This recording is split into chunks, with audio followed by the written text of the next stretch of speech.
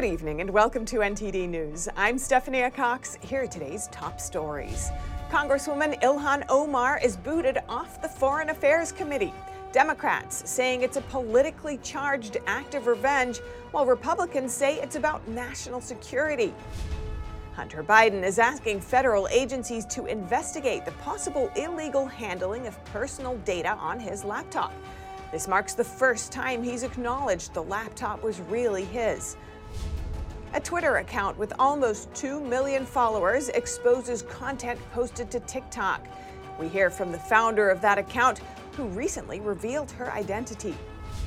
And pro-life activist Mark Houck is found not guilty. We hear more about the arrest, the verdict, and what's next from the man himself.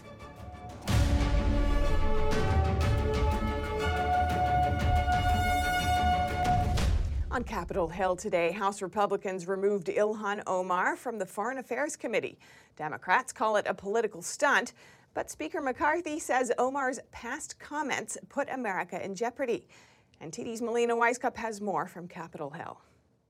On a strict party line vote, the House has officially prevented Congresswoman Ilhan Omar from serving on the Foreign Affairs Committee. Although she is still allowed to serve on other committees, all Democrats oppose this, with all Republicans supporting it except for one Republican who did vote present. Republicans argue that Omar is unfit to serve on foreign affairs because of past anti-Semitic comments that she made, although she has since publicly apologized for those comments.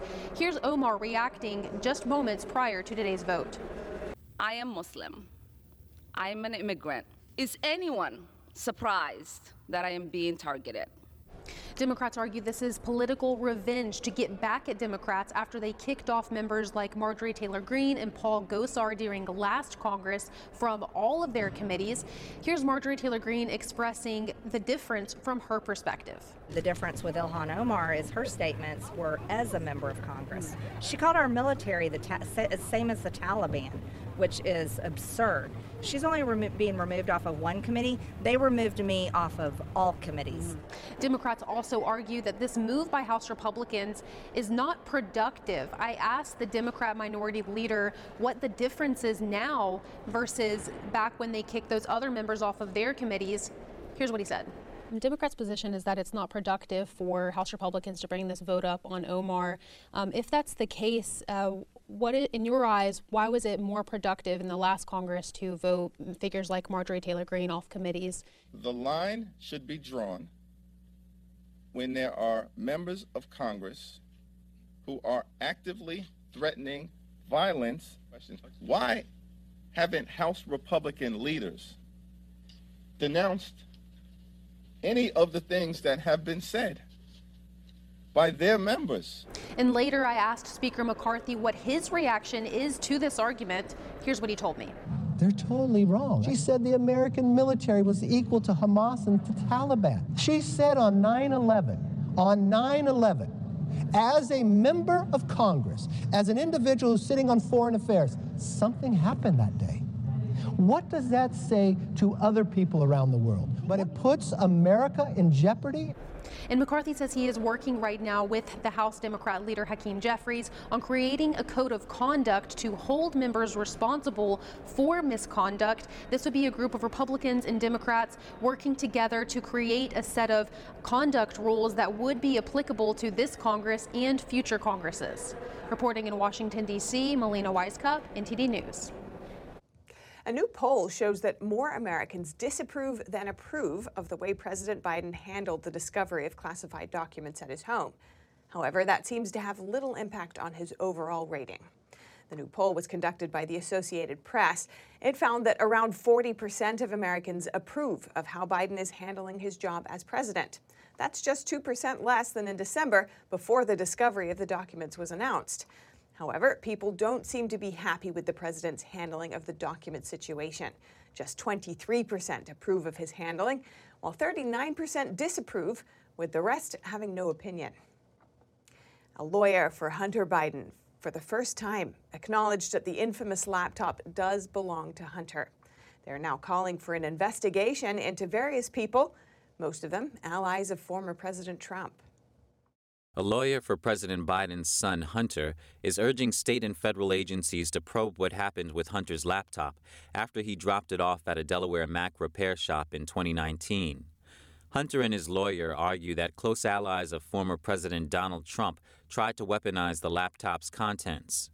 The lawyer sent a letter on Wednesday calling for an investigation into former Trump chief strategist Steve Bannon, campaign lawyer and former New York City Mayor Rudy Giuliani, as well as Giuliani's own lawyer Robert Costello and the owner of the Delaware computer repair shop, John Paul MacIsaac.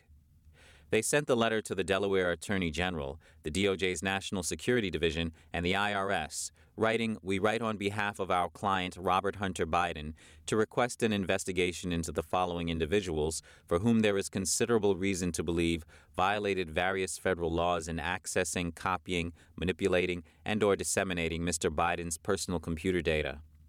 The letter goes on to claim that store owner MacIsaac unlawfully accessed Hunter Biden's personal data and distributed its contents to the political enemies of Mr. Biden's father without Mr. Biden's consent. The lawyer argues that in the end, multiple parties, including the New York Post, ended up with a copy of Hunter's personal data, to which he did not consent. Store owner MacIsaac responded to the letter, noting to the New York Post that the letter was delivered as Republicans are starting probes into Hunter Biden. "I think with Congress starting investigations next week, it's a scare tactic. The flak is heaviest when you are over the target." Costello was asked to respond on Giuliani's behalf. He said the letter reeks of desperation because they know Judgment Day is coming for the Bidens. The letter does not necessarily mean that federal prosecutors or law enforcement agencies will open an investigation into the claims or take any other actions. A Democratic senator is calling on Apple and Google to remove TikTok from their app stores. We hear from the founder of a Twitter account called Libs of TikTok, which shares some of the content that people post on that platform. On Thursday, Senator Michael Bennet, a Democrat from Colorado, wrote a letter to the heads of Apple and Google. He urges them to remove TikTok from their stores. In addition to national security concerns, he draws attention to the impact the platform has on children. Chaya Rychik, a former real estate agent from Brooklyn, founded the Twitter account Libs of TikTok. She takes some of the most shocking videos she can find on TikTok and posts them on Twitter for people to see. In an interview with NTD's sister media, The Epoch Times, she says her ultimate goal is to protect kids. So there's a lot of indoctrination and grooming going on in classrooms. TikTok in general, I think, is a cesspool for activists to target children. She says TikTok is a hub to target kids with radical gender ideology, such as the transgender movement. There's been reporting how they target autistic children or they target kids from broken homes because they entice them and they say, look, join our community. You'll feel loved, you'll feel accepted, you'll get attention. So I think they do prey on confused children. Rychik says her reporting has real-life consequences after she exposed people who conveyed such ideas to children. There have been probably about a dozen teachers who lost their jobs after posting videos of themselves on TikTok, bragging about what they were doing to their students. And then I took those videos, posted it to Twitter, and then they lost their jobs. With her account having almost 2 million followers, it might come as no surprise that Rychik is often threatened. She says she receives death threats on a daily basis. Rychik responds to those critics by calling out what she thinks is actually harmful. Sterilizing and mutilating children, exposing children to inappropriate adult entertainment, giving kids pornography in school, confusing children about their identity. Those are the things that I feature in the videos that are actually harmful and dangerous. In his letter, Senator Bennet cites data that 61% of Americans aged 12 to 34 are on the app, and American users spend an average of 80 minutes per day on it. Former President Trump is promising swift changes to gender transition laws if he makes it back into the Oval Office come 2024. He posted to Truth Social this week saying that pushing gender ideologies on youth is child abuse. On day one, I will revoke Joe Biden's cruel policies on so-called gender-affirming care. Ridiculous. A process that includes giving kids puberty blockers, mutating their physical appearance, and ultimately performing surgery on minor children. Can you believe this? Trump said he would stop federal programs from promoting gender transitions, ask Congress to stop federal funding of those procedures, outlaw the practice in all states, and exclude any hospital or health care provider that participates in it from Medicare and Medicaid. He also promised to make it easier to sue doctors for these procedures and said the Justice Department would investigate Big Pharma and the big hospital networks for potentially covering up long-term side effects to increase their profits. He said teachers and school officials would face severe consequences for telling children they might be the other sex. Men would not be able to participate in women's sports, and he said he'd promote positive education about the nuclear family, the role of mothers and fathers, and celebrating rather than erasing the things that make men and women different. And a jury this week found pro-life activist Mark Houck not guilty on all charges pressed against him over an altercation outside a Planned Parenthood clinic. Earlier today, I spoke with Mark to learn more about the case.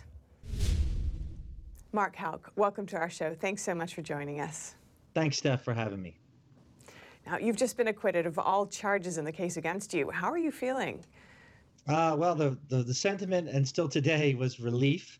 I came out of the federal building, and I said to the reporters, I felt like George Bailey from It's a Wonderful Life, So it was the best way to summarize the joy in my heart. And but yeah, we got renewed energy, re-energized, ready to go back into mission. For our viewers who are just tuning in, you had some run-ins with a Planned Parenthood escort that somehow led to your arrest and the chance of spending 11 years behind bars. Could you tell us in a nutshell what happened?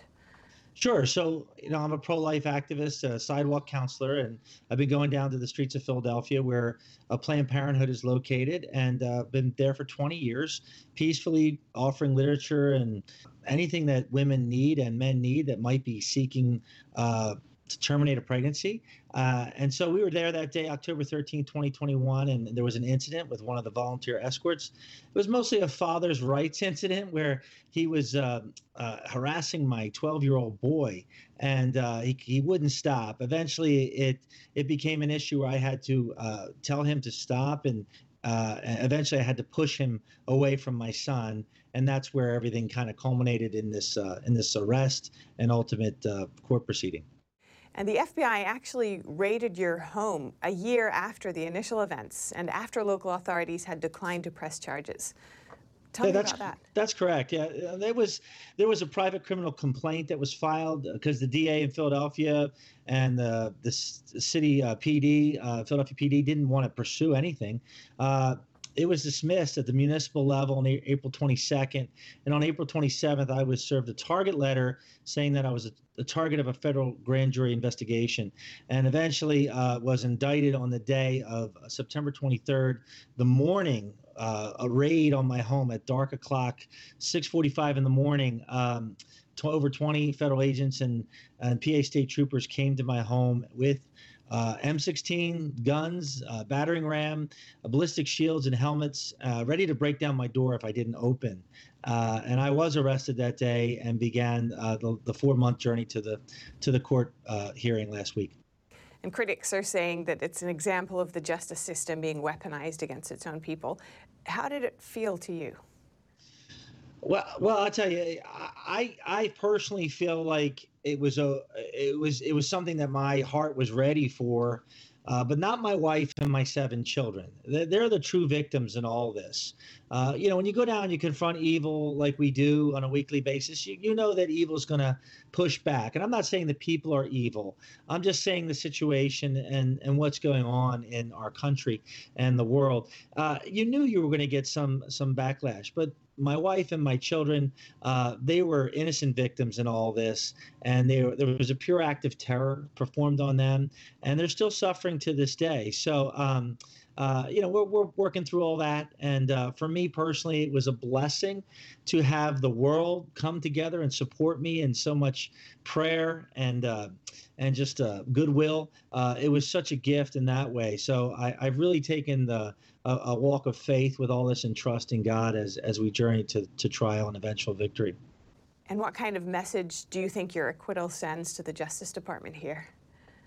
That's a good question. I would say that Pro-Life America is protected under the FACE Act, that the way they're applying the FACE Act is incorrect, and that they need to see that we have rights just under that act as everyone else does. And so our First Amendment rights were violated, and that was made clear in court. And the Judge Gerald Papert, told the attorney that from the Civil Affairs in Washington, D.C., said, go back and fix this statute because it's being spread way too thin. And so I think Pro-Life America should be emboldened. I think pro-lifers and sidewalk counselors should have no fear going out there and knowing that the law will protect them. And then now we have case law staff where they can know that there's trial and persecution that was proven to be unmerited and unjustified. And the House's new subcommittee to investigate the potential weaponization of the government will hold hearings on the FBI. And you've said that you would testify. What's at stake here in your eyes? Sure. Well, we would be honored to testify and go down and share with the subcommittee on both sides of the aisle exactly how the overreach of the Department of Justice was conducted so that they have full knowledge. And I think we have a duty to do that. I think I have a duty to do that. I owe it to my fellow citizens in America to do that. And certainly we're open and willing and able to do that whenever they call us. We have a call scheduled with the Judiciary Subcommittee, and that's the first step. So God willing, by the spring, we'll be testifying before the subcommittee. All right. Thank you so much. Mark Houck, pro-life activist. Really appreciate your time. Thank you, Steph. Appreciate your time. God bless. If you have any news tips or feedback for our show, you can email us at eveningnews@ntd.com. Coming up, Ukraine's president asks the EU to levy more sanctions on Ukraine as Russia targets civilian housing. NTD's Arlene Richards will bring us the updates on those stories and other war developments. And in college football, a coveted high school recruit switches his college commitment multiple times as million-dollar name, image, likeness deals change the recruiting landscape. That and more after this short break.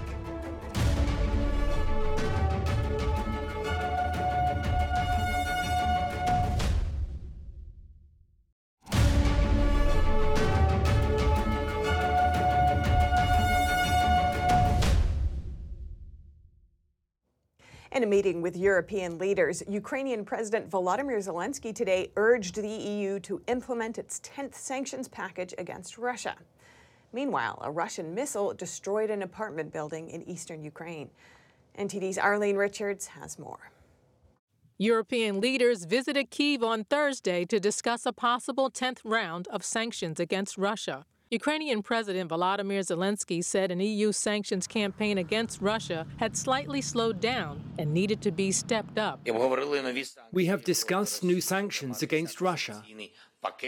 The 10th EU package of sanctions in particular. The common task for the European Union is to reduce Russia's ability to bypass sanctions. The sooner this is achieved, the closer we will get to defeating Russia's aggression. The West has imposed sweeping punitive measures since Russia's nearly year-old invasion of Ukraine. European Commission President Ursula von der Leyen said freedom is at stake. Europe has been by Ukraine's side since day one, because we know that the future of our continent is being written here. We know that you are fighting for more than yourselves. What is at stake is freedom. The EU issued its 9th round of sanctions in December. Meanwhile, Russian President Vladimir Putin marked the 80th anniversary of the World War II Soviet victory over Nazi German forces and warned the U.S. and its allies they can't defeat Russia, saying he won't use tanks at the border, but will rely on modern means to fight back. Before the Allies' tanks arrive, Russian forces destroyed an apartment building in an eastern Ukraine city. On Thursday, an overnight missile strike destroyed one apartment building and damaged 9 others. At least 3 people are dead and 18 wounded. The regional governor said 2 more strikes targeted the city center, wounding at least 5 people. Despite the recent attacks on civilians, Russia's foreign minister said everybody wants the conflict in Ukraine to end. But he blamed the U.S.-led support for Kyiv as key to how Russia plays the game. We are acting in the same way that our Western colleagues promised. that there should be victory on the battlefield. This is their wording. They were the ones who turned down the negotiations. He also said the West was lying about Russia's refusal to negotiate over Ukraine. Arlene Richards, NTD News. And now over to sports news. Here's NTD's Dave Martin with today's top stories. Thank you, Steph. College football's National Signing Day was dominated by Alabama yet again as a tide rolled in the top-ranked class, according to ESPN, for the 8th time in Nick Saban's 16 seasons. This despite significant changes in the recruiting process that puts wealthy alumni and booster clubs in competition with each other to offer the best name, image, likeness deals, or NIL, to the top-ranked recruits. That was never more apparent than in the case of coveted California high school quarterback Jaden Rashada. Rashada, who ESPN rated as the second-best quarterback in the country, had previously committed to Miami, but reportedly flipped his commitment to Florida in mid-November. According to a report by the Associated Press, Rashada had agreed to a multi-million-dollar NIL agreement with the Gator Collective, which is an independent fundraising group loosely tied to Florida that gives NIL deals to their student athletes. Rashada's signed commitment on December 21st was a huge get for the blue chip program that lost 5 quarterbacks in the offseason, but the agreement soon fell apart. According to an AP source, apparently not everyone in the Gator Collective was aware that Rashada's signed deal had increased from $5 million to $13 million paid over a 4-year period. With no deal in place, Rashada then asked out of his letter of intent to Florida in mid-January and has since signed with Arizona State, though there's no word on what kind of NIL deal he's received there. And for your sports viewing schedule tonight, no games in the NHL as it's All-Star Weekend, but the NBA has 7 games on tap, and that includes the Lakers and superstar LeBron James. James just moved into 4th place all-time in assists, and is set for an even bigger milestone coming up as he's now just 88 points behind Kareem Abdul-Jabbar's career scoring record. They play at the Indiana Pacers. And that's all for your sports news today.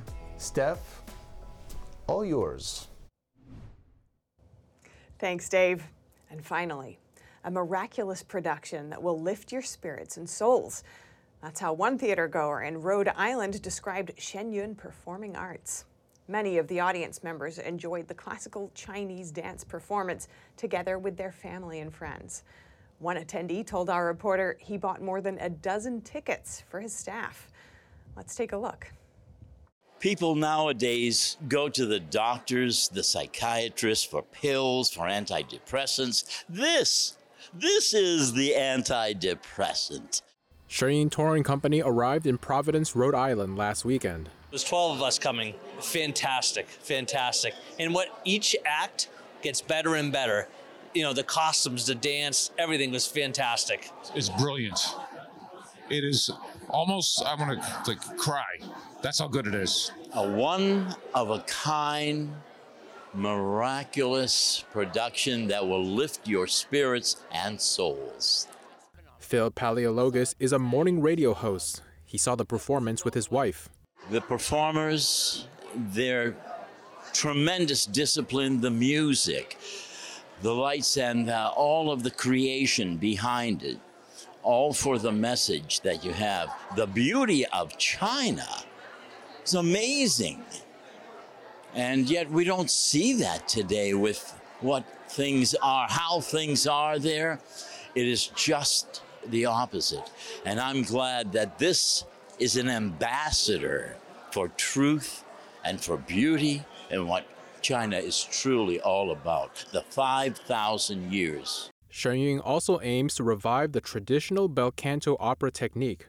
When she was singing, I felt all the burdens lift. Well, she's beautiful, beautiful, beautiful song. And of course, it was in line with all of your other messages today. It was a very uplifting humanity to the divine. And she's excellent. Claire Stadtmuller is an opera singer. As a performer herself, she said Shenyun is what performing arts should be, uplifting. Very much is depicted here that man should aspire to divinity and the qualities of courage and goodness. This is uplifting, and culture should be, because the culture, the theater, the arts help to improve a society. Today we need simple truths to inspire us. A lot of people are thirsting for this, and this is what this production brings out. And when you have that, it has to be pursued, it has to be talked about, and I'll talk about it on the radio when I go back. Shenyang Performing Arts will perform on a global tour through May of this year. NTD News, Providence, Rhode Island. And that's all for today's news. Thanks for tuning in. I'm Stephanie Cox. Good night.